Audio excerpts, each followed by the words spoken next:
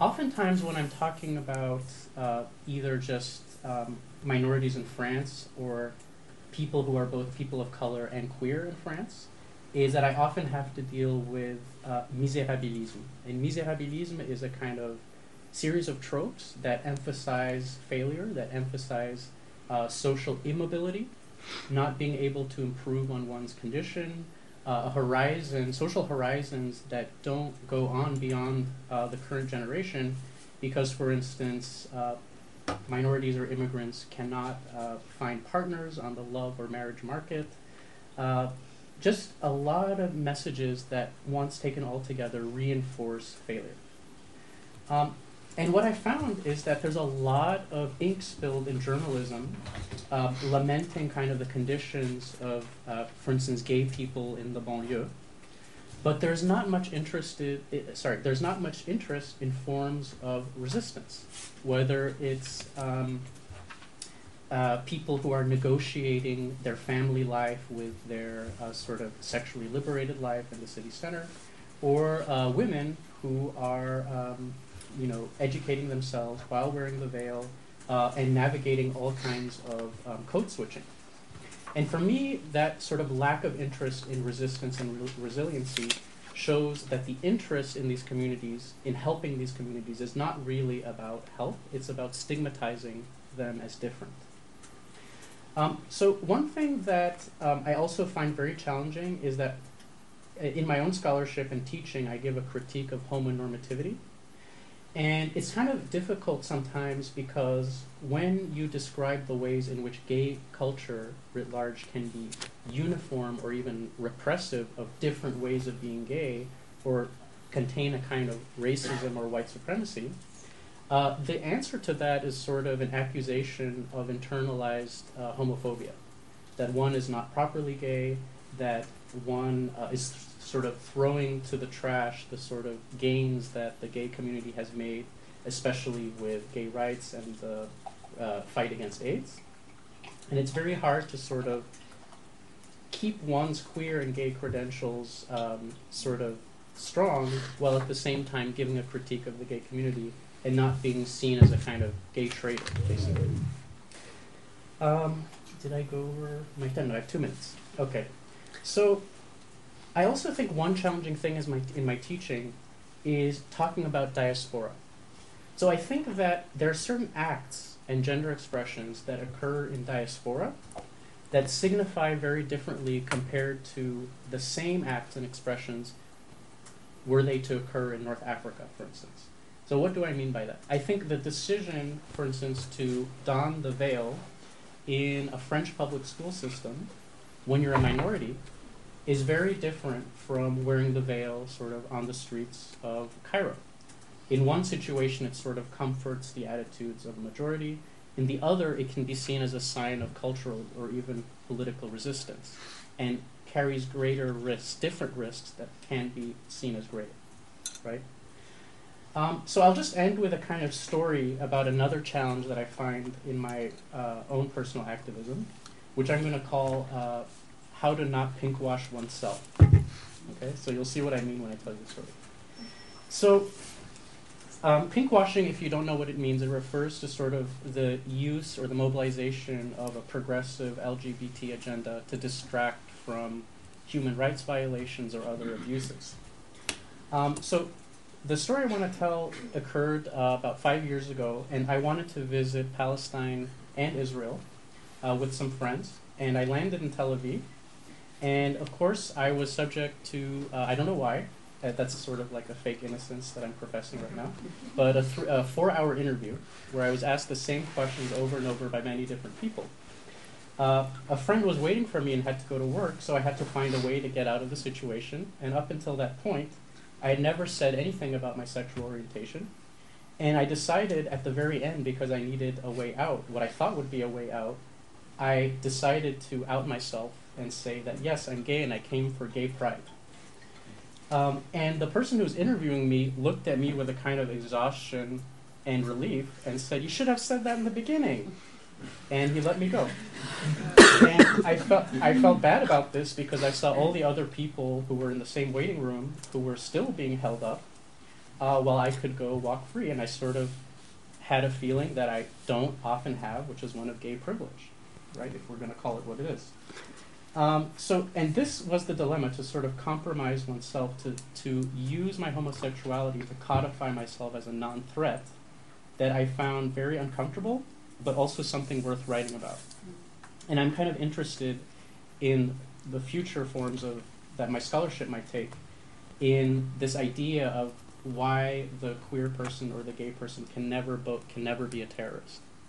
And that is sort of, you might say, oh, why would anyone complain about not being taken for a terrorist? But it represses, or it hides sort of the analogy, or the collapse of gayness with non-threat or non-formidable force, and that's actually quite homophobic. So that's something I'm interested in. So I'll stop there because I went over time, and pass over the mic to someone else. Brilliant, thanks. Great, thank you very much, Mohammed. So our next speaker is Cenk Uzbay, who is an Associate Professor of Sociology and Gender Studies at Sabancı University. Cenk received BA in Sociology and PhD in Sociology from the University of Southern California in 2012. His areas of research and teaching include the sociology of gender and sexualities, globalization and neoliberalism, the sociology of work, mobilities in the city, and contemporary Istanbul and Turkey. So, thank you. I'm not an activist either, so you're not alone. I was thinking of what I present here in this panel, in addition to the papers that we presented before in the previous sessions. I thought that maybe it will give an idea of how diverse queer lives, actually from my experience of research of queer lives in Istanbul in the last 10 years or so. Is it closed? Oh, should I be closer? Better? I made this research on male prostitution, male sex workers, and their gay clientele in Istanbul, and published this book. Then I made another research with a colleague on the aging gay male body, and how come anthropos is actually a heterosexual term, obviously. Then I made another research with another colleague, as I presented here, of feminist and queer young activist students in different cities of Turkey. Then I'm currently doing another research on homonormativity and upper class gay men's politics of respect and privilege. And also I am completing another study on gendered and sexualized aspects of gentrification that's taking place in Istanbul. So these kind of like researches that I did make me think that, oh, this is kind of a diversity that we don't necessarily deal with when we talk about gender, sexuality, and activism and politics in the global south, because even my experience denies this. So we're just like, with another colleague, I'm gonna like organize this workshop of queer decades of Turkey in May, which is another topic. But in this framework, I just wanted to talk a little bit about the activist culture, since this is an activism meeting in essence. The new activist culture that we are encountering is right now is quite different from the previous generations of activists that we used to know. There are elements that I'm afraid I can't summarize in a minute, but especially the usage of social media in different and contested contexts, new communication skills that they're supposed to have, and new administrative processes that, and some skills obviously, that they're bringing into the field of activism are worthy to talk about and interrogate. And if there are differences from feminist versus queer activism, or there are some similarities between them. In the Turkish experience, being a leftist, a socialist, a communist was a prerequisite for being an activist in the past. When I was hanging out with queer activists in Turkey 20 years ago, when I was a college student, everyone was a Marxist. You couldn't think of any other way. Then it came without naming it, the wave of intersectionality, that we need to think struggles together, we need to fight in them together. And this created a result specific to the Turkish context of every social struggle for social justice is engaged with the Kurdish movement. But then it also engendered another reaction that some people are kind of distant from the Kurdish movement, and therefore they felt themselves discriminated against or marginalized in social movements. And today, of course, we can also talk about another kind of segment of activism that's engaged with NGOs, NGOization, EU projects and fundraising projects, which is totally anti-socialist, anti-communist or anti-leftist in that sense.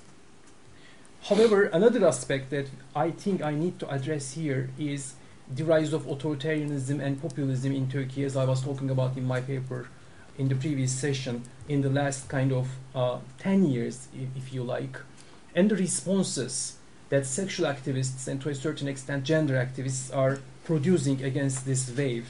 One kind of branch that I can name is the increasing globalization of activism, articulation to the transnational institutions and NGOs and discourses and values and world making, a queer activist world making that's taking place. And the other response that I could able to observe is going for more local and indigenous elements of political consciousness and cultural expressions and creating a space and giving a voice to kind of their roots. This is obvious in evident in arts and other kind of fields that we can understand, but it is also clear for my eyes in the field of activism too.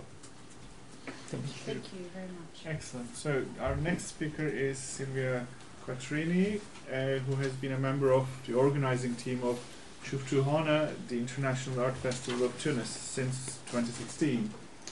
Sylvia is also the Middle East and North Africa Programs Coordinator for Minority Rights Group International and a professional translator. She holds a master's degree in Theory and Practice of Translation from SOAS and a master's degree in Arabic and Middle Eastern Studies from La Sapienza, Rome. She's currently pursuing an LLM in Human Rights Law. Thank you. Okay, I'll start by doing my disclaimer. I'm not a foreground voice from the region nor from its diaspora.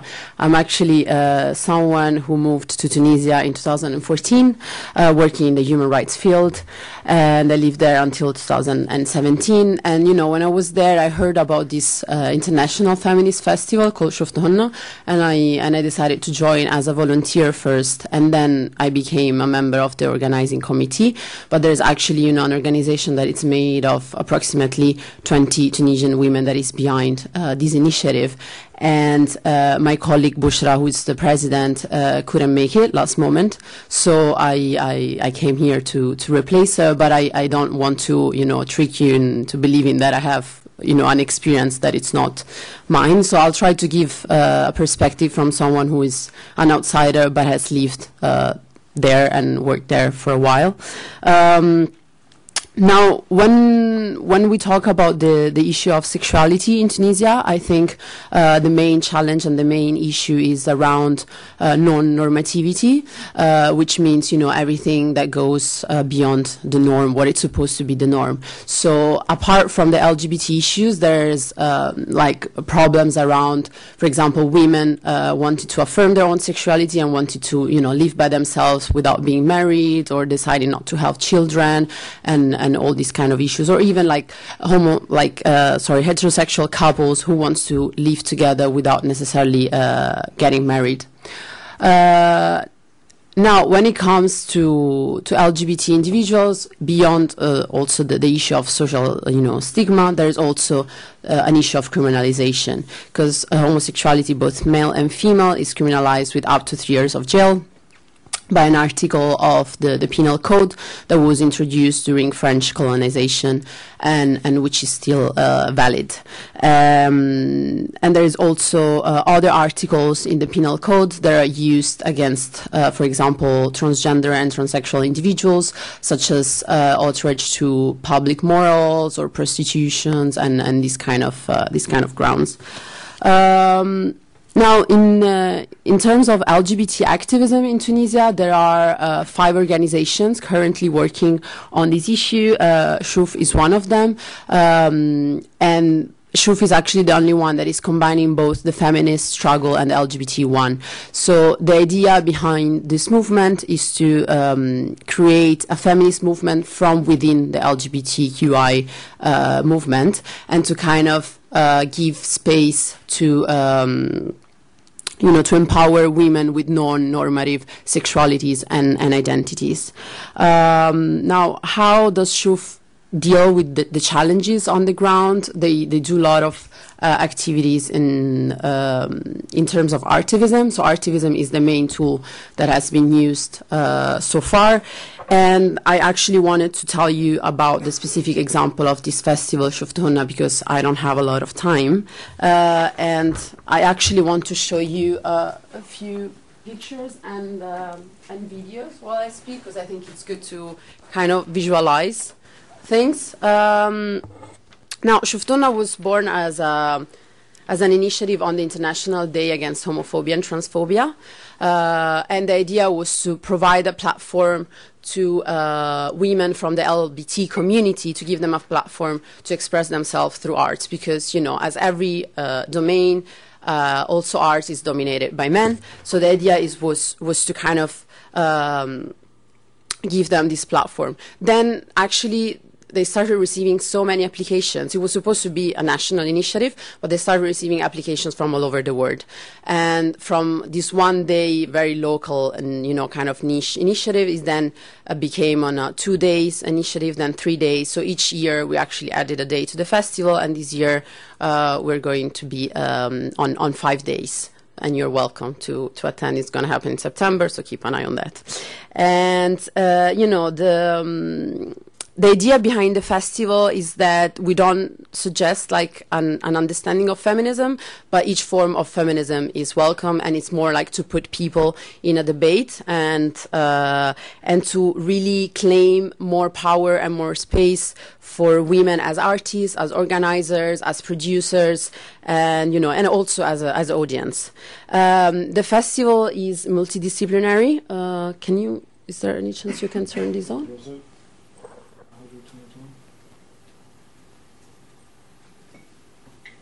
Ooh, It's there. Yes. great. So these are like a few pictures from the various editions. It's like we have theater performances, music performances. We have exhibitions of, pictures and all type of visual arts. We have a stand where we sell products that are made by local, women artists. We did workshops with children also on constructing the concept of gender starting from an early age, like workshop on body expression, and we also organized like panels discussion around the issue of sexualities. This one in particular was a panel around feminisms from the global south. We also have a female tattoo artist. So it's really like we try to approach the issue from so many different points of view.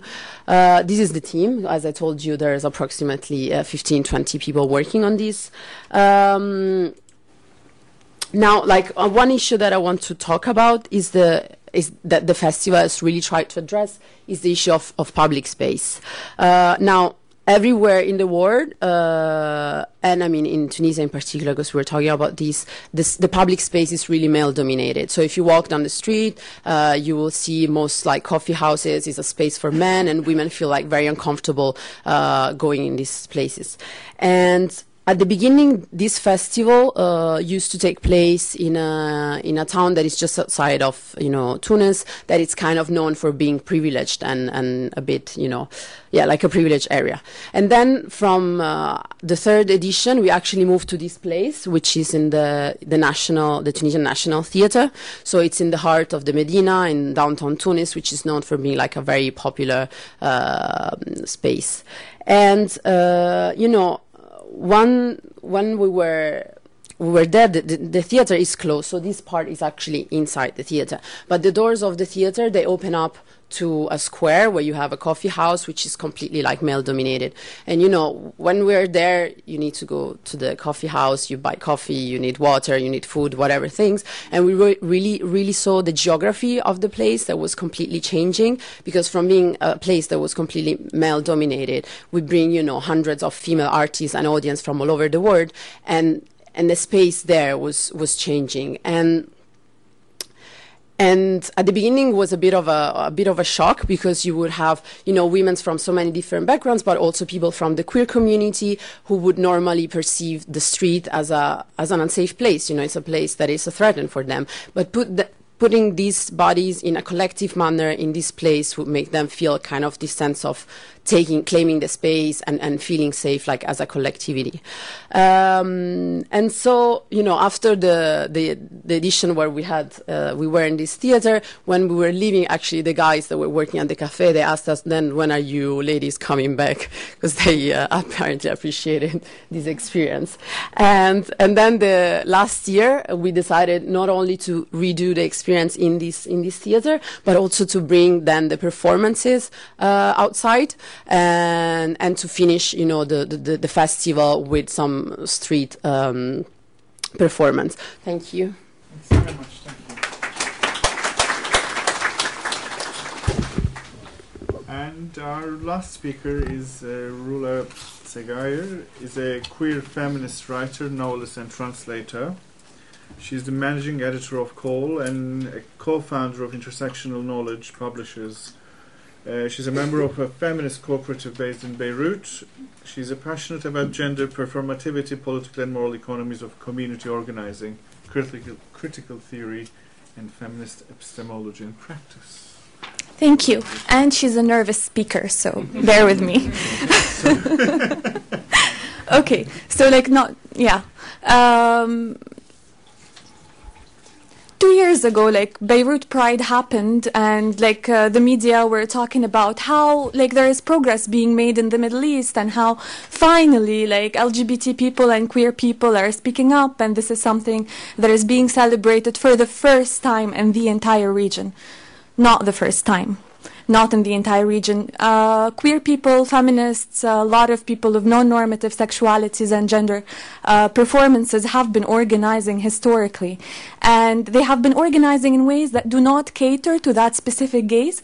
Actually, Beirut Pride was a setback to this movement. Why? Because it's registered as a trademark, because it feeds into the consumerist culture of producing queer bodies in a way that is legible, or in a way that is consumable to Western donors, to the global north, to structures that we rely on in order to access resources, because the distribution of resources is unequal everywhere. So when I think of the challenges that we face in Lebanon when it comes to queer organizing, I think of two things. I think of the LGBT framework that makes our causes more docile and very one-dimensional, that does not link it up to any aspects of the struggles that we live in or that we go through, aside sexuality, aside gender, that does not treat our bodies that are recipient of indivisible types of oppression and that are systemic and that are not individual.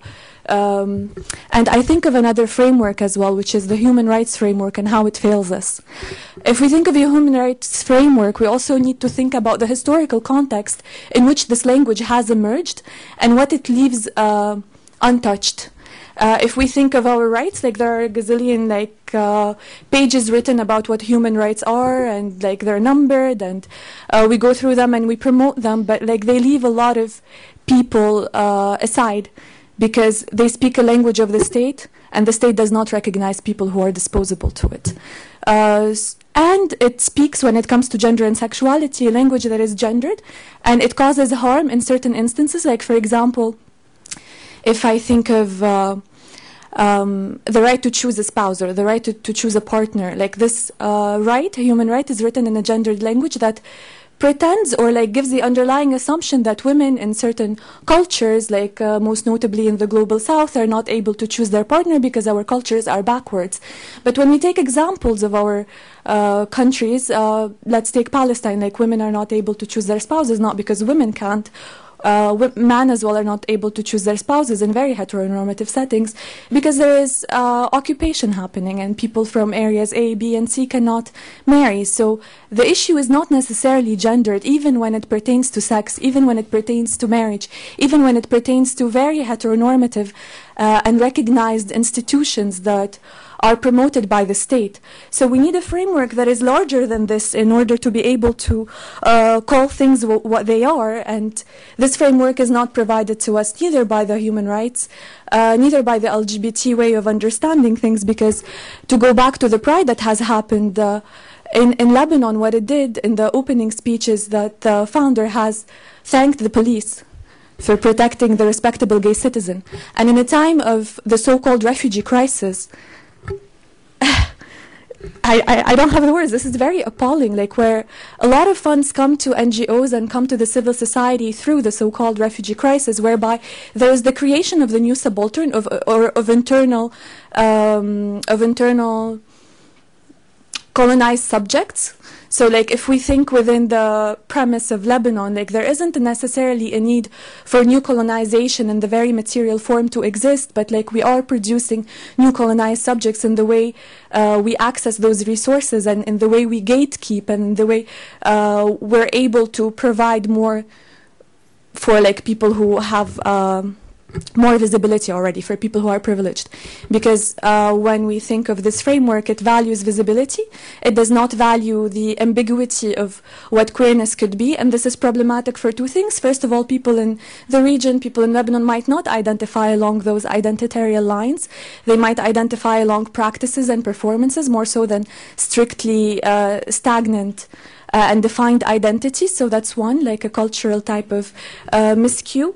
And two, because already like when people do identify with these frameworks and they're able to emerge as LGB or T, that also talks of some certain level of privilege that says they can afford it. They can afford to emerge as such and to celebrate their queerness publicly. So this is representative of homonationalism, which both of you have spoken about. And homonationalism, the way it functions within our countries and also in the diaspora, it's twofold. So within Lebanon, when I gatekeep in resources when it comes to like Syrian refugees, say, and like Iraqi refugees, and I'm creating this new colonial subject, and I'm thanking the police and thanking the state for protecting the national respectable gay, I'm also being complicit in the making of queer bodies that are non-national, non-citizen. I'm making them disposable, but they're also disposable in the diaspora and in countries of the global north where they seek refuge, where they seek migration, and then the homonationalist discourse re-emerges again, but this time led by people from the global north, and that say we judge people's validity and the validity of their experiences by how well they understand or like how receptive they are to LGBT frameworks, etc. So like you would find a lot of discourse in Europe about like, but what happens when migrants come from all of these countries? Aren't they going to be hostile to our homonationalism?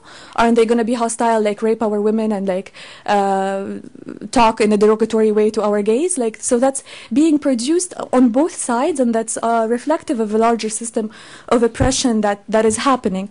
So instead of these two frameworks, what I'm advocating for in this session is adopting something different that does not call for rights, because we take our rights from the government, but why do we need policymakers, or like why do we need people in authority positions to grant us something that is already ours? Like we ought to speak of justice, because justice is already there, and justice is something that is not imputable to nations that already create binaries, whether be it homosexual, heterosexual, be it national citizen or migrant refugee, we ought to like reclaim this queerness that we have and like reclaim it in different terminology and with a different framework, because what queerness is to compulsory heterosexuality and what queerness is to heteronormativity is the same thing that transnational feminism is to as well, like homonationalism or transnational feminism is to the divisibility of struggles or to the nation state as well. So if we see, and this is a problem of solidarity, because sometimes we think when we work in transnational contexts, how are we going to be able to lift each other's oppression? And this is because we fail to see through the barriers of the nation state and through those borders. But like if we think of how us as individuals reproduce context and not only reproduce population. So our individual body is the pivotal thing between an individual and between the nation state, or between the body of the species or the body of the government or whatever type of body that we're recreating consciously and unconsciously, and what type of threat our queerness poses to this reproduction, both material and also metaphorical. This is when we can lift each other up, because we can see how like somebody else's oppression, like when it's lifted, it lifts my own. So, yeah, that's it. Great, thank you.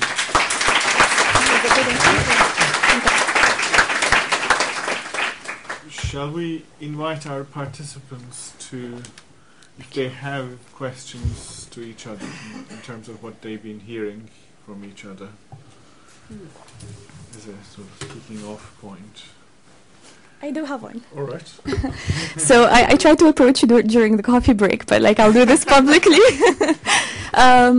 So when you were talking about your research, it was very reminiscent of ideas of gentrification, and like I started asking this question, I was still trying to formulate it in my head. So within like national borders, say in France, like the gay subject is being gentrified, so like they cannot exist in the banlieue. If like they exist there, then they're not gay enough or they're not queer enough. They have to be in certain like more privileged or bourgeois settings for them to be a respectable gay. But also like on an international level, you're talking about children of immigrants. So like this is the second generation of immigrants in France. But like right now with the influx of so-called refugees and like with the migration happening and the rights to movement and with everything that's collapsing in our regions and how they are being recruited, like I guess what are your reflections on the new wave of migrants coming to France when it comes to the discourse on homonationalism and on judging them and like their value according to their ethos or ethics on this topic, vis-a-vis what is happening to the gentrified bodies of the queer of the banlieue? Tough question. You said you're a nervous speaker. At the beginning. Actually, I was going to pass the baton and ask you about gentrification, but I'll answer first, and maybe we'll move down that way. Okay, so I'm going to talk about gaytrification and the impact of refugees on all these questions. So I think the U.S. narrative might be a little misleading for the French context. Can everyone hear? No. I'm sorry. Okay. So I said that I was going to answer in two parts. Is this on? It is on. No. Okay. So I was going to answer in two parts. The first, I would talk about gayness and gentrification. I think It doesn't work. Yeah. Oh, it doesn't work? Yeah, this does. Okay. Sorry to the people in front. I've said this 3 times already. But I said I was going to divide my remarks into talk about the relationship between homosexuality and gentrification, and then talk about the impact of refugees on questions of sexual citizenship, sexual nationalism, and so on. So I think the U.S. context, there's a certain narrative about how gentrification works, where sort of gay people, not so much lesbians, but gay men are seen as kind of the forerunners of a coming gentrification, symptomatic of sort of the telltale signs before the Whole Foods comes and the coffee shops come, right? Kind of doing the terrain, like fielding the space. And that, you can read about that in Jose Esteban Munoz's work. And what's interesting to me is sort of how the presence of white gay people and gay people of color is different in relationship to gentrification. And there's also a gaytrification that happens where areas populated by gay people of color get gentrified too. And gay people are not always just the agents of gentrification. It has also to do with questions of class and race. And I think in France, it's a little bit different, and I can't really do a cut and paste because, yes, the Marais has become totally gentrified. And I had a really hard time understanding why, for instance, it was hard to take female friends to gay clubs in the city center in Paris. And I was very upset about that. Like, I went with my cousin couldn't come in, we couldn't have a good time, we all went home disappointed. And but then I realized that there's a long history of French clubs sort of losing their space to because of a cultural commodification and cultural capital, that a place that is frequented by gay people all of a sudden has cultural currency and can quickly become a mixed space before becoming a heterosexual space. And this is happening, I think, more and more. There's a book in French by Colin Giraud, whose English title is Gaytrification, and I think he talks about this too. And Sylvie Tissot writes about it too. And I think her book about Boston and gaytrification is a pretty good book. But in France, I would say, so in the population that I study, gay people of color and also men who have sex with men who don't identify as gay, what's interesting is that there is a kind of new social constellation where gay people of color can meet each other without going through the city center because of the internet, on one, and organizing their encounters without having to go to a sort of a sexual sanctuary, but also a reinvestment. This is something that I'm thinking about that I haven't really been able to prove yet, but a reinvestment of old cruising spaces where in the past, before outness and the age of transparency and dedicated gay businesses, people used to meet. So parks, in France there's a long tradition of parks and gay cruising spaces, also in the south of France, not just in Paris, but where you see a lot more gay people of color, because actually for them, not just gay people of color, but also married men, closeted men from all sectors of society, where paradoxically, even though that is a gay cruising space, you have more cover and you cannot be sort of accused of being gay because you were seen in the Marais, the space that everyone knows that is gay, because you could be doing a million other things in that space. And that's just a hypothesis of why sort of that area is more invested. But the sum of that is that I think gaytrification has not happened in the banlieue because of these homosexuals. Gentrification has not happened in the banlieue because of sort of these homosexual forerunners. It's happened for other reasons. For instance, like in Seine-Saint-Denis in the north of Paris, it's movie studios that are moving in there. It's also the fact that life is too expensive in Paris and families are moving outside to the nearest train station. So I think it operates a little differently, and I don't think, I can be corrected, and maybe I'm wrong, but I feel like gay life in Paris and gay socialization has been dispersed to every part of Paris. And that's also facilitated by things like the social media, the apps like Grindr and so on, where you can really live anywhere and have a fulfilling sort of gay life, at least on the sexual level. Yeah, sorry. Any other questions? Gentrification question? No? Weren't you supposed to respond to that? Oh, really? About gentrification. Well, I'm so sorry. I didn't get that. And he gave you a full answer. No, the gentrification I studied is a little bit more conventional. Actually, like in my previous department that I was working, everybody was seemingly concerned with urban transformation of Istanbul, a part of it, and I was I moved to this neighborhood close to another neighborhood, which is a lower class area in one of the richest and most educated parts of Istanbul, in contrast. So then with these other people, my colleagues' perspectives, I started to look at the transformation around me with a new eye, and then I recognized that gay people, to a certain extent, play a role. And at those moments, I read the book Ghazani, I guess, Gayborhood. Oh, Gayborhood. There goes the Gayborhood. Yeah.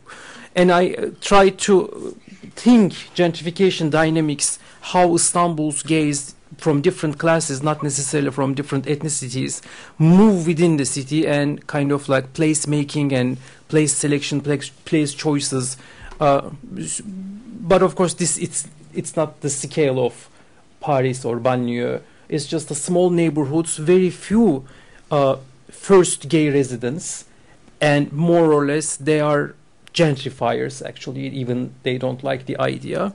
And then I also try to understand the same dynamics of gentrification and beautification and the cleanness of the neighborhood to heterosexual women who are, because there is no lesbian that I know of living in the neighborhood. I didn't hear of, but I know a couple of straight women, and I talk to them. What's going on? How come a gay gentrification, not only a gentrification per se, affects straight women's lives, especially regarding kind of reputation and safety in the neighborhood? So again, it came to the conclusion that sex and gender comes together, and it's not possible to disentangle them. I just wondered, what is the effect of having this group of people coming, performing the festival, and leaving repeatedly year in, year out? I mean, what is the gentrification implications of that?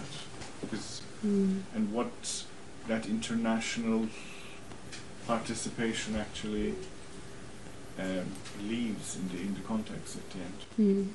Well, I mean, so the theater is located in the Medina downtown, so it's already like an interesting place, I would say, to look at in terms of its dynamics.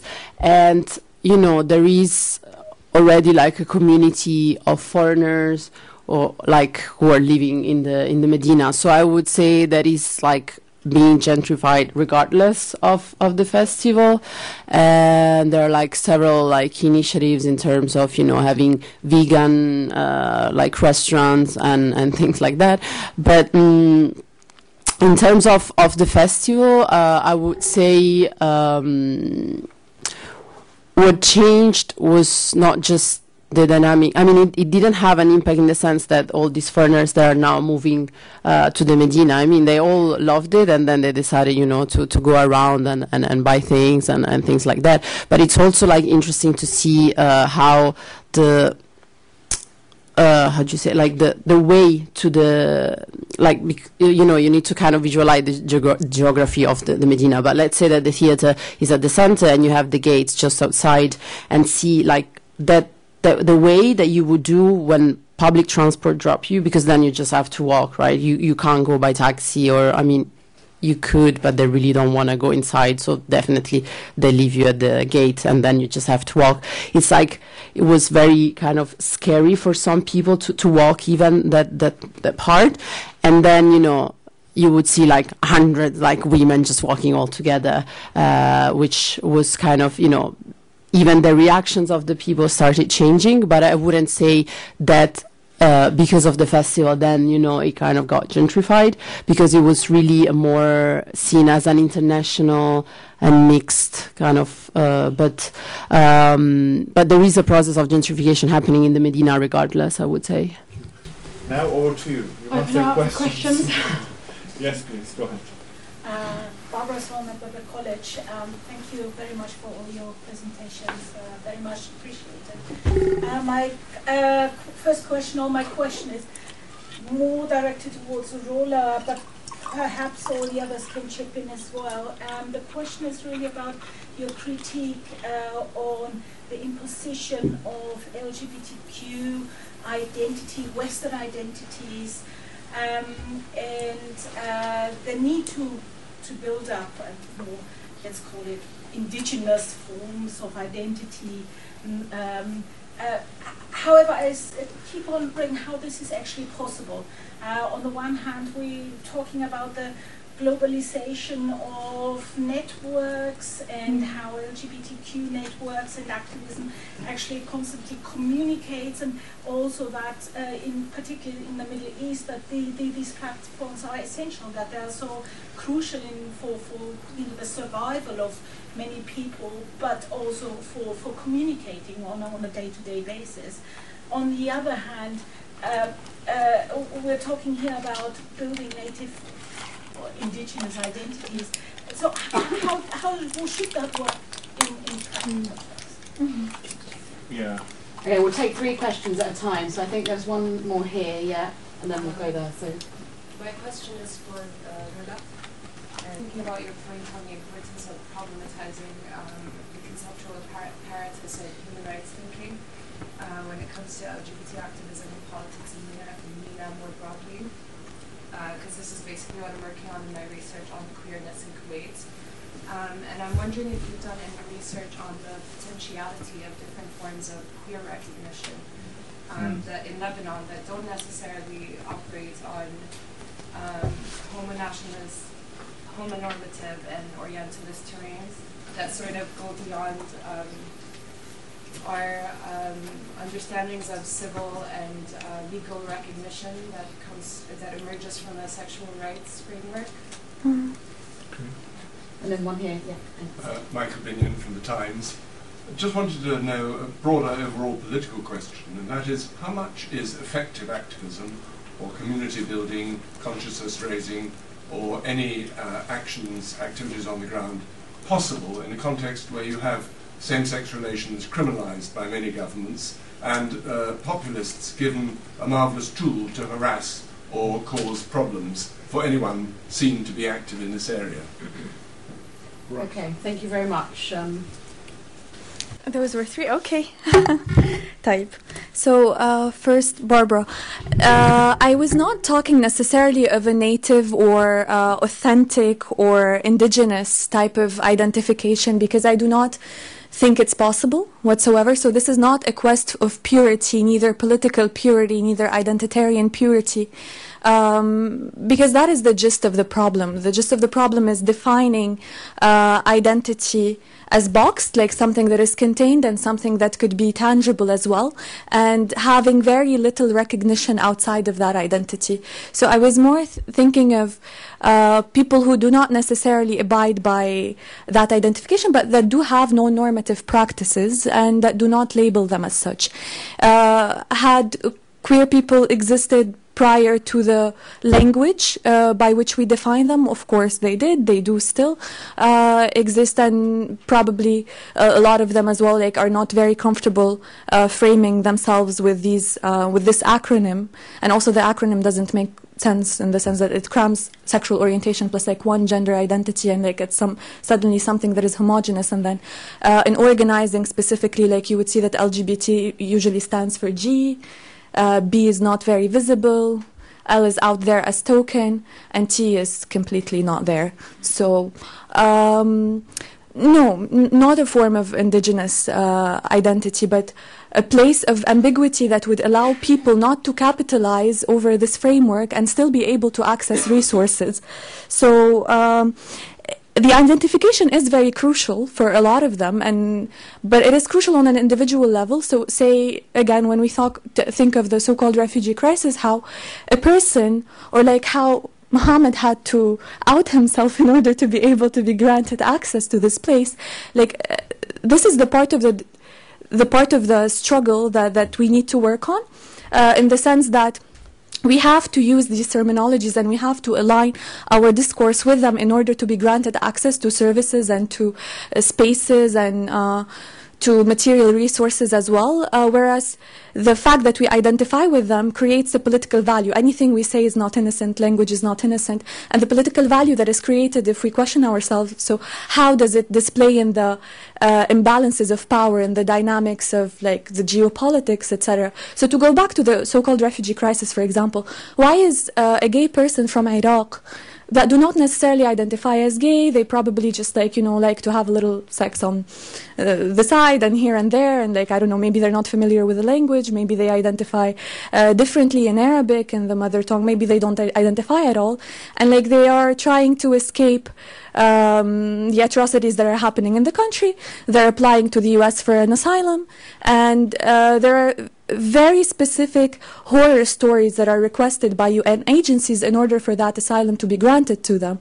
So like they would have to feed into the discourse about how backwards their society is, how they are targeted on an individual level on the basis of their sexuality. They can by no means address, for example, that the atrocities that are happening, or that, say, ISIS that is like targeting them, is something that was created in Camp Bucca by the US invasion, that created prisons where religious zealots met with fundamentalists, with people with military experience, and this is something that is much more structural and much more ingrained than their simple individual sexuality. That similarly to how they are being persecuted for it, like there is a communitarian narrative that is also being pushed back, and there is a persecution that is larger than themselves. This is something that is not possible because it doesn't cater to the gays. What caters to the gays is backward society, horrible terrorists, this and that, and like me as the individual, like respectable person with a sexuality that is not not polite, impolite sexuality, I would flee to a place with a better promise, with like that would grant me these fundamental rights. So how do we go about it? Like, I think we need to let go of the identitarian framework, specifically because we do not live, to borrow from Audre Lorde, we do not live like single issue lives, so we cannot like have single issue struggles. We need to think of like how my queerness plays out in a context that is national. How does it play out in the diaspora? How does it play out in relation to like straight people as well, and like how we can lift together each other's conflicts and struggles. And so like the way people have been organizing, like in the queer feminist community that I belong to in Lebanon, is to capitalize on this like reproductive justice, because I was saying earlier, like I was having this conversation in a different crowd that is not specialized, and when I was talking about reproductive justice, they were saying, why are you, like from the queer movement, talking about reproductive justice? You guys do not reproduce, because you're like lesbians, gays, and like trans people, and that's the core of the issue. Like, yes, the government molds us, or like the state creates our bodies as bodies that do not reproduce. The family unit, they do not reproduce. The state, they do not like feed into the reproduction, both metaphorical and like physical, of all of these binaries. And this is the core of the issue. Why, like, to be trans, one has to let go of reproduction. Basically, they have to go through a forced sterilization type of thing in order to acquire the proper documentation in Lebanon.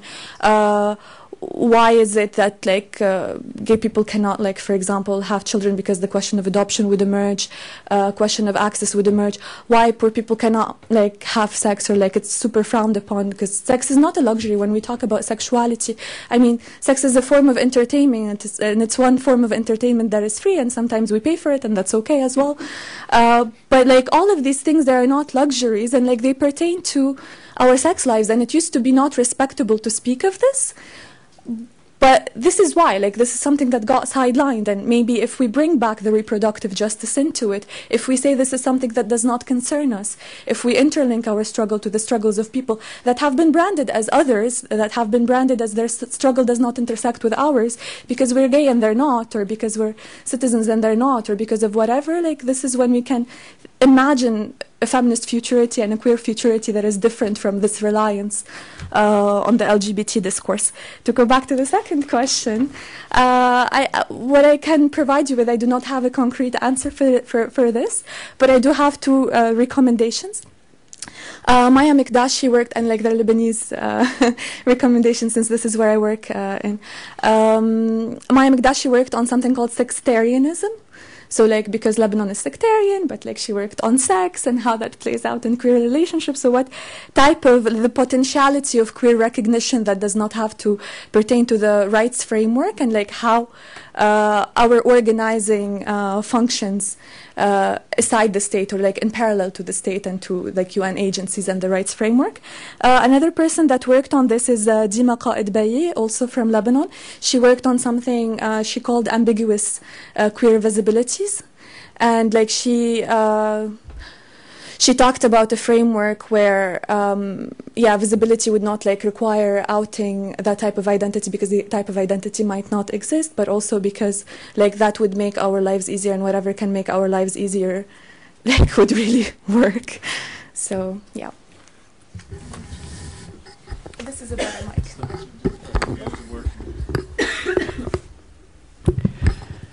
So I wanted to answer the question from the Times. I think that part of the problem is that people are doing the work. People are doing the resistance. People are putting pressure where pressure can be put. But, you know, the attitude of sort of futility or impossibility is not helpful, and their work needs to be recognized. And I think that rather than sort of you know, having a one-size-fits-all sort of Stonewall liberation narrative for the region, we have to do some listening and see what people on the ground are actually looking for and wanting. And I think any conversation about this issue has to first acknowledge certain things.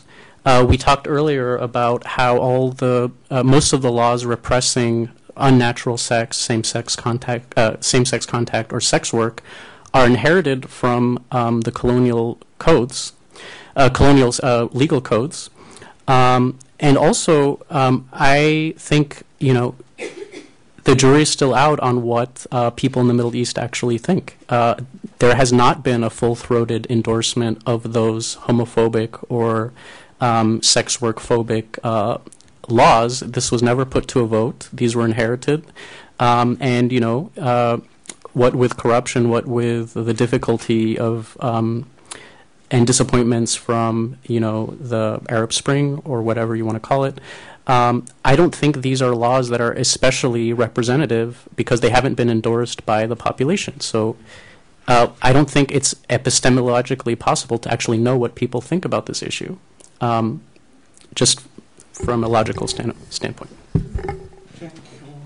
Can I, maybe. Yeah, I just wanted to join, Mohammed's point in terms of kind of listening to what, you know, the situation is, and rather, you know, knowing the reality and not imposing certain, you know, programs or certain approaches, whether it might be, you know, LGBT framework or human rights framework. Now, when it comes to how effective these movements are in a context of criminalization, I think that we shouldn't like limit ourselves to the idea necessarily of criminalization. Also, I mean, when we look at who is being criminalized, like if you look at how many people, for example, went to jail, I don't know, last year, there are no official statistics, of course, so what I'm telling you is just based on like civil society work, but I would say it's between 60 and 70 young men, and young men who come from marginalized regions most of the time, so it's really also an issue of class and justice and access to justice. Now, many of these organizations have been working also without funding, has been like very like grassroots movements who are now maybe just starting to get into the NGO world and getting to be structured, but they've been working there for, you know, for many years without falling within this framework of rights and so on. So I think it is very possible to do activism even in this context of criminalization by knowing how to, you know, navigate within it. Yeah, right. Yes, please. So I'm very happy to have Sylvia and Julia on the panel. I'm Tunisian myself, and Sylvia was my flatmate. Oh, well, there we go. My question, it's not a question, it's like, it's incitement to reflect on how LGBTQI activism became visible in Tunisia after the revolution, and how the Arab Spring, when it disturbed the institutions and the traditions and the homonormativity of the state and its relationship and the relationship, it's like how Tunisia before 2011 was a very state feminist country that is proud of whatever, and then this openness allowed a lot of people from different backgrounds and different orientations to come together and to work together, and we ended up having this report of the Freedom Commissions with Bashar al-Haj Hamida, that one of the aims was to decriminalize sodomy. And what do you think that this was possible because of the revolution, or do you think it was going to be possible even without the revolution? It's like with you tell me. I don't know. Like we think together like with social media, with globalization, and I don't have an answer. But I think the temporality is interesting, isn't it? I mean, because we assume something changes, we assume that change will lead to a positive change further down the line, but things can not go that way. But let's just another question. Yes. Hi, I have a question with regards to the law, and I'm sorry, they're very, very vague, so I'm really sorry. It's okay. Yeah, of course. So especially for Rola and for Sylvia, it's based on the Middle East. When it comes to the law and punishment, like you just said, if that can't change, or how can we change that when you said like the human rights is not, it doesn't really, it's not really applicable, even the conventions, it's not followed, all of these things, but at the same time, it's still, the law is there and it's still not changing. And if the law isn't, if persecution isn't the way to go about it and the way to push for queer nationals to take control, and in that sense, then it's through activism. I'm assuming the only other option is activism, but as much as the Arab Spring did good things for like a place like Tunis, which is great, but also there is a lot of persecution on activism in general when it comes to other places like Egypt. You can't, being active in political dissent in any sort of way is not accepted, let alone for LGBT activism. That'd be a whole different deal. And that also leads to further punishment, and yeah. And also, finally, gender equality and LGBT activism. If laws when it comes to gender equality are being promoted and that's changing in Tunisia, would that lead to a change with LGBT laws, do you think, or it's not really related? Yeah. Thank you. Another question? The third question? Maybe the back as well. I'm conscious we kind of can't see you. All right. Go ahead. Who wants to answer? Okay, I can start and then I'll give it to you. So, I mean, regarding whether these movements would have happened without the revolution, I think, I mean, the movements were kind of already there before the revolution, but not officially, you know, they were not officially registered. So there was, of course, something, you know, happening on the ground already. Then definitely the revolution had an impact, clearly, simply by the fact, you know, that now you can register civil society organizations working on pretty much anything, and it's, you know, it's very easy to register an organization in Tunisia, which is not the case, for example, in Egypt, or, you know, so there is a reality that is specific to the Tunisian context, which I think it's really important to acknowledge. You want to say something? No? Yeah, but it's also about the visibility of abuses done to gay men, especially. We didn't hear about this before the revolution, but now it became news, you know, and like people campaign for it, No, I agree with you. It wasn't visible, but I'm just saying it doesn't mean that the movements weren't there. But of course, the revolution allowed for the issues to be visible and for the movements to be able to organize themselves in a more like legal way and have like maybe a stronger impact. So definitely, and that's why I don't think, it is possible to speak maybe about LGBT rights in other countries in the region that didn't go through the same process that Tunisia did, because I think it's very problematic to put the region as a monolithic block where all the experiences are the same, which they're not. I mean, there is a shared history of certain things, but not everything. So now, when it comes to the issue of the legal framework, I mean, I work in a human rights field, and I kind of believe in this legal framework, which I still think that needs to be problematized, and the way it is used and how it's used and all of that. But eventually, I think it is important to have laws that, you know, protect our rights and to know like how to use them, because you know, even if we can debate like a lot on how the UN works and why the power dynamics are wrong and why certain states are dominating, but eventually, I mean, the UN is there today and tomorrow, and I guess it's gonna stay there for a while. So you still need to kind of know how to use it. That's at least my position. Then you can question it and challenge it and try to change it and all of that.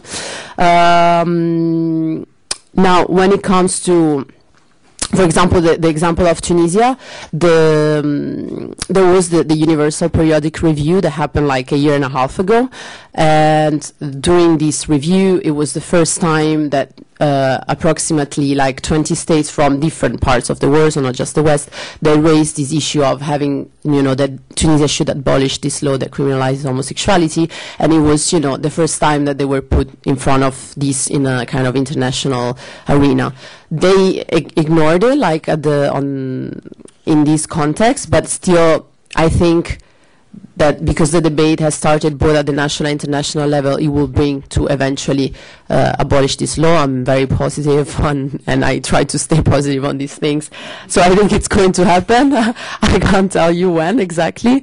But now when it comes to gender equality, there has been like a lot of reform from the legal point of view, just I would say in the past year or two. I mean, Tunisia already had pretty good laws in terms of gender equality, and Sameh spoke about this before, about, you know, the state, feminism. But, you know, for example, 3 or 4 months ago, they passed like a law against gender-based violence, which I think has a pretty good understanding of what gender-based violence is, and it's not just sexual harassment, but different types of violence. And there is right now a new proposal to change the inheritance law to provide full equality that is being studied by the parliament. So I think there is a movement in terms of reforming laws that I still think it's important, although we may want to question it. But yeah. Okay. Concise. I'll try. Okay, so like revolution or no revolution, had it happened, well, like historically it was always easier to push through like certain changes, like when it was like a rupture happening, or like a momentum that was revolutionary, that was provided such a opening. So granted, it has helped, I imagine, but like without it, would we have had that type of progression? Probably, but like if we did, it would have been us decolonizing, right? Like not progressing necessarily or liberalizing. It would have been Tunisia removing a law that it has inherited from France, similar to what has happened recently in India, and everybody has like celebrated as like progress, where in fact if we think temporally, it's like it went back to a state that was that predated like the existence of that law. So what makes me uncomfortable with like discussing the globalization of these plights is the attempt to hijack that kind of change, when even like with the revolution itself, when it doesn't come to LGBTQI people, when people were saying like, oh yay, we gave them like Twitter, and like hence there you go, like the revolution happened, or we gave them terminology for LGBT and now like they're speaking about it. Like those are movements that have been there, like perhaps operating in the shadows, using different lexicon. So like we need to fight like the appropriation of that struggle. And yeah, So like that towards that question. And for the legal framework, I have like two things to say about the legal framework. So criminalization, that was the question. For example, in Lebanon, up to 2011, like a different law was in place. It was the honor crime. So like when somebody would kill like their spouse, it would be considered an honor crime, and like they would tell them, oh, like we're sorry, okay, that happened to you, you're like free to go. That wasn't persecuted as like as a crime or like a criminal offense. It was just like let go, and people lobbied, and like that law was changed. It was removed. It was no longer a law, but still, like within the legal system, there is something called an honor, not an honor, passion crime, right? So like, what's passion crime, honor crime, like different language, same practice. So loopholes would exist, and it's wonderful that we have people like that are working on mending those loopholes. But the imputability of change and like justice that is granted by a certain authority, and an authority that is not representative of like people who live within that territory, or like people who have like their lives and like their livelihoods, their sexuality, like depending on that, to that certain legal framework, is very offensive in the sense that like it's similar to that like horrible book, what is it called, like the psychiatry thing where they list things that are mental illnesses. Yeah, like every now and then they're like, woo, like transgenderism is not an illness, and you're like, صح النوم, يعني, like, okay, it's about time to wake up. Okay, thank you very much. So like, and this is used like to rally for like, okay, so like now let's decriminalize transness, but like how is it reliant to some bunch of dudes meeting and deciding if this is a mental illness, or deciding if this is something lawful or unlawful, and then like the government changes and policymakers change, and they would change that book, and like we need something that is more sustainable and that is community-led. So that's my first issue with criminalization and stuff. I'm not saying let's not work on it, let's work on it, but let's work on sustainable structures that exist outside of the state and in parallel to the state, and let's question the injustice system that we have, the entitlement of the state to deem certain bodies as disposable, and like to decide for them whether they should have sex or not, and with whom and how, and etc.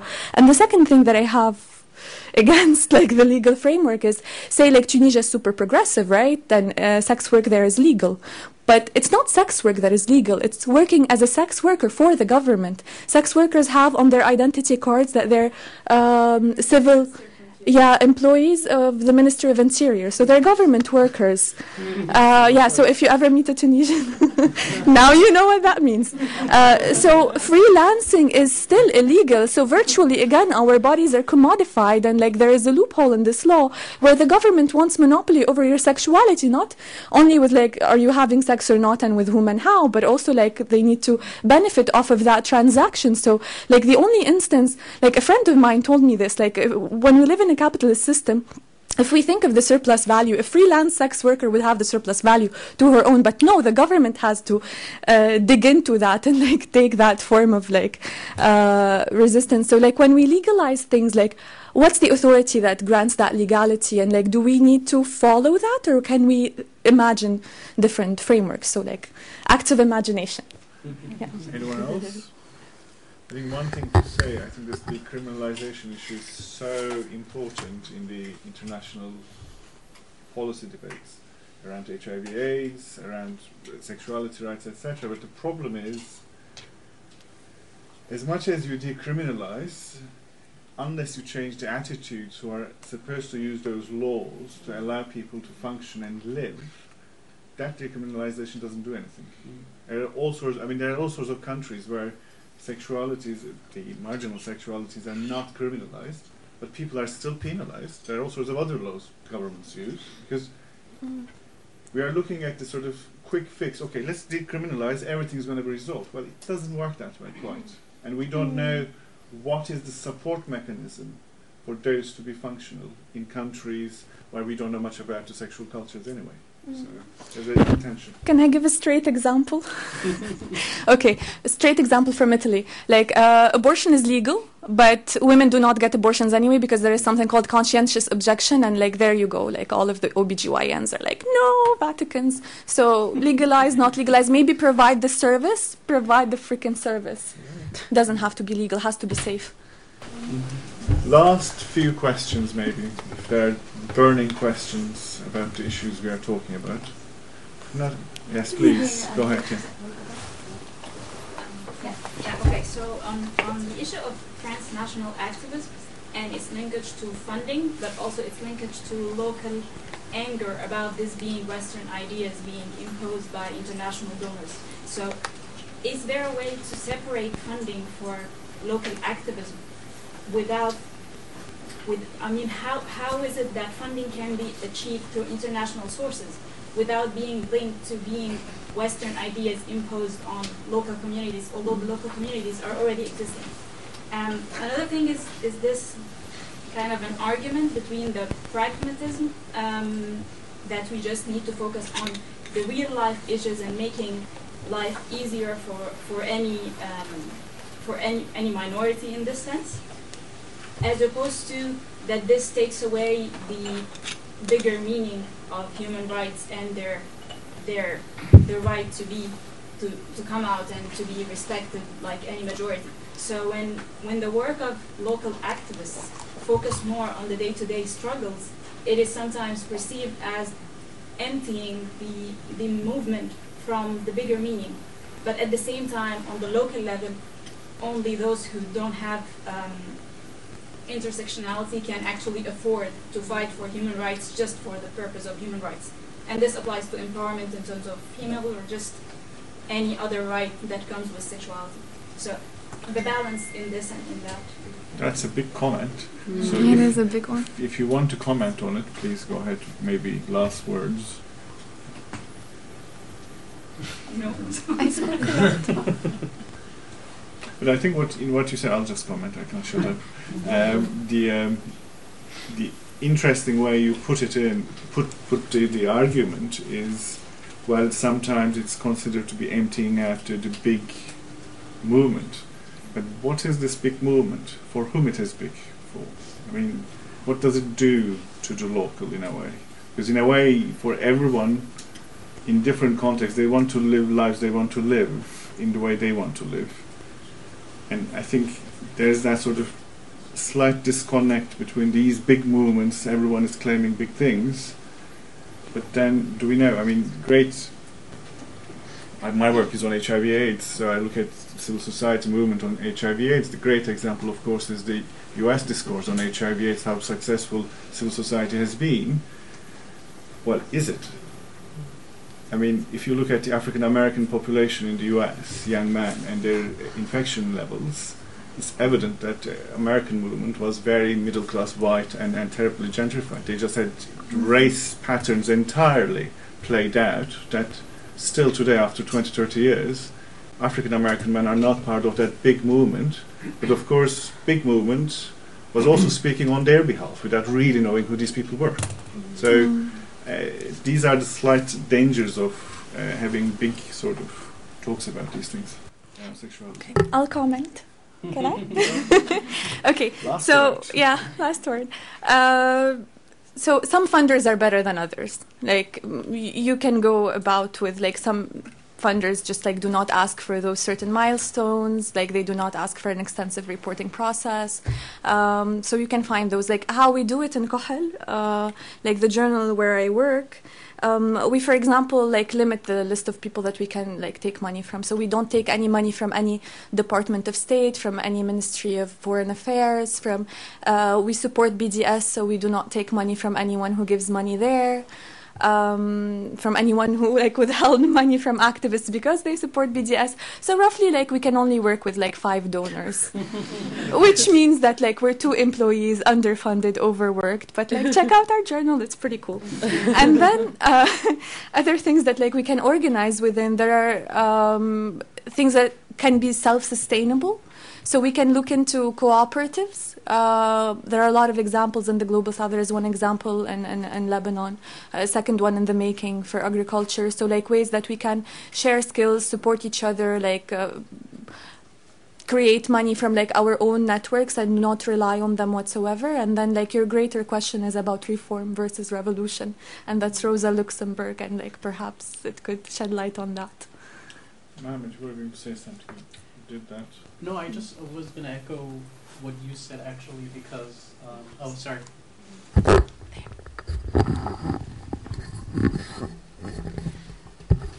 I mean, this is not news to a lot of people, but I think the U.S. case is very instructive example of what happens when sort of the goals of the movement are defined from sort of Washington, D.C. or from the Human Rights Campaign, and not sensitive to sort of realities on the ground. For instance, the AIDS crisis not being over in all communities. And, the AIDS crisis was a very federating force. It brought a lot of people together. Gay marriage disentangled these solidarities in some ways because it was an objective, a material objective rather than a social objective. That's arguable, right? And no one wants gay marriage to be taken away.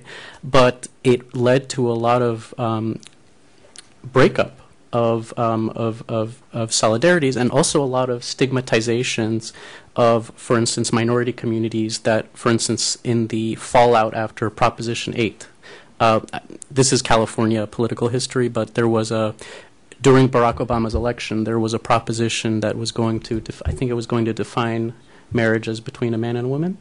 And because there was a big black turnout for that election, even though numerically those voters constituted less of the vote than sort of white voters who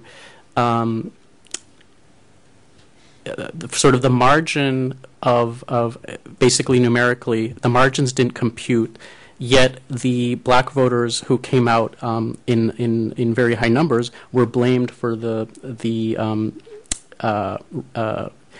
validation of that proposition, confirming marriage between a man and a woman. And this was a very painful moment for, I think, the gay community as a whole. And we're still sort of piecing the coalition together. But there was a lot of finger pointing. And we supported your president, why didn't you support us? Which is not productive at all. And I think that all happened because the policy goals and the movement was defined from above rather than from below.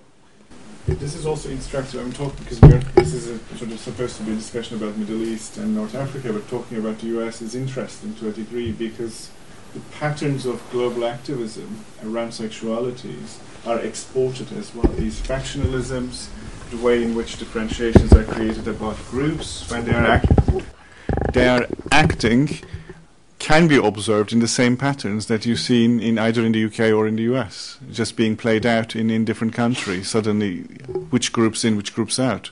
In some ways they use the models which are assumed to have worked elsewhere. A lot of international funders do it, a lot of international organizations as big sort of movements try to replicate these things. So it's instructive to look at where the movement is emerging from in a way. Any other questions, deeply sort of burning questions now? Yes, please. Okay, so last question. Thank you all very much. First of all, I wanted to ask about this idea of hierarchy. When you speak of LGBTIQ, and if you want to use that framework. So I want to ask, both because you were speaking, Mohan, you were speaking about in Paris that there's this kind of space to move around rather freely, but then there's also this interesting dichotomy of not letting, say, femme-presenting women into gay clubs because they're presumed heterosexual, right? So I kind of wanted to ask you about the hierarchization and also the intersections within the city, because you talked a little bit about that, but I would like to know also how that relates to kind of queer people and femme people, and not only kind of within the banlieue and also in the city center of Paris. And then I also wanted to ask, so I have two questions. I wanted to ask, when you work with, so we talked briefly about the issue of funding, how can you kind of, because a lot of funding that comes in, right, some things that pay off very easily are the issues where you work with men who have sex with men or the gay community, and that's a lot of times where the focus is. And I also wanted to know that about the Turkish setting. So how do you work within the community with all these hierarchies that kind of exists. Yeah, that's it. Very fast. Okay. Please, dear success. Yeah, thank you for your question. I didn't think about it in terms of hierarchies, but I see what you're saying when you're pointing out how there are kind of mutually exclusive communities in a way. And I think in France, there's often been an official suspicion of communitarianism. Like up until actually very recently, the gay community itself was accused of a certain communitarianism where you privilege one facet of belonging over and above national belonging. And with the mariage pour tous, this kind of changed. But in regards to sort of the segregation of spaces, like I can talk about nightlife spaces, I think for a very long time in recent memory, lesbian spaces and gay spaces were really segregated. They didn't really mix. There's a novelist, Nina Bouraoui, who wrote a book about how it's a friendship between a gay man and a lesbian, and how they can't hang out in the same spaces. And how they envy each other. They're curious about each other's spaces, right? And I think, with the changing of generations, and especially this generation, the millennial and the one after it, I think it's Z, they are interested in hanging out together, I think. And you see more the proliferation of nightlife spaces where there is just a sort of MO, a modus operandi of how one should act in those spaces, and a kind of, you're implicitly signing that you will honor inclusivity when you enter these spaces. And it maybe very much as an American kind of cultural import in a way of conceiving of nightlife space. But I'm older now, and I don't get invited to the best parties, but the parties I want to go to adhere to this kind of format. I just wanted to say quickly something about the funding issue. I completely agree with Rula with, the strategy that she outlined in terms of making the movements more sustainable and also selecting the funding. But I also think it's a responsibility of the donors themselves to kind of, inform themselves and listen to what, people need. And I think often they come up with agendas and what they need to achieve, and the fact that you need to put the logos there or, acknowledge this and that.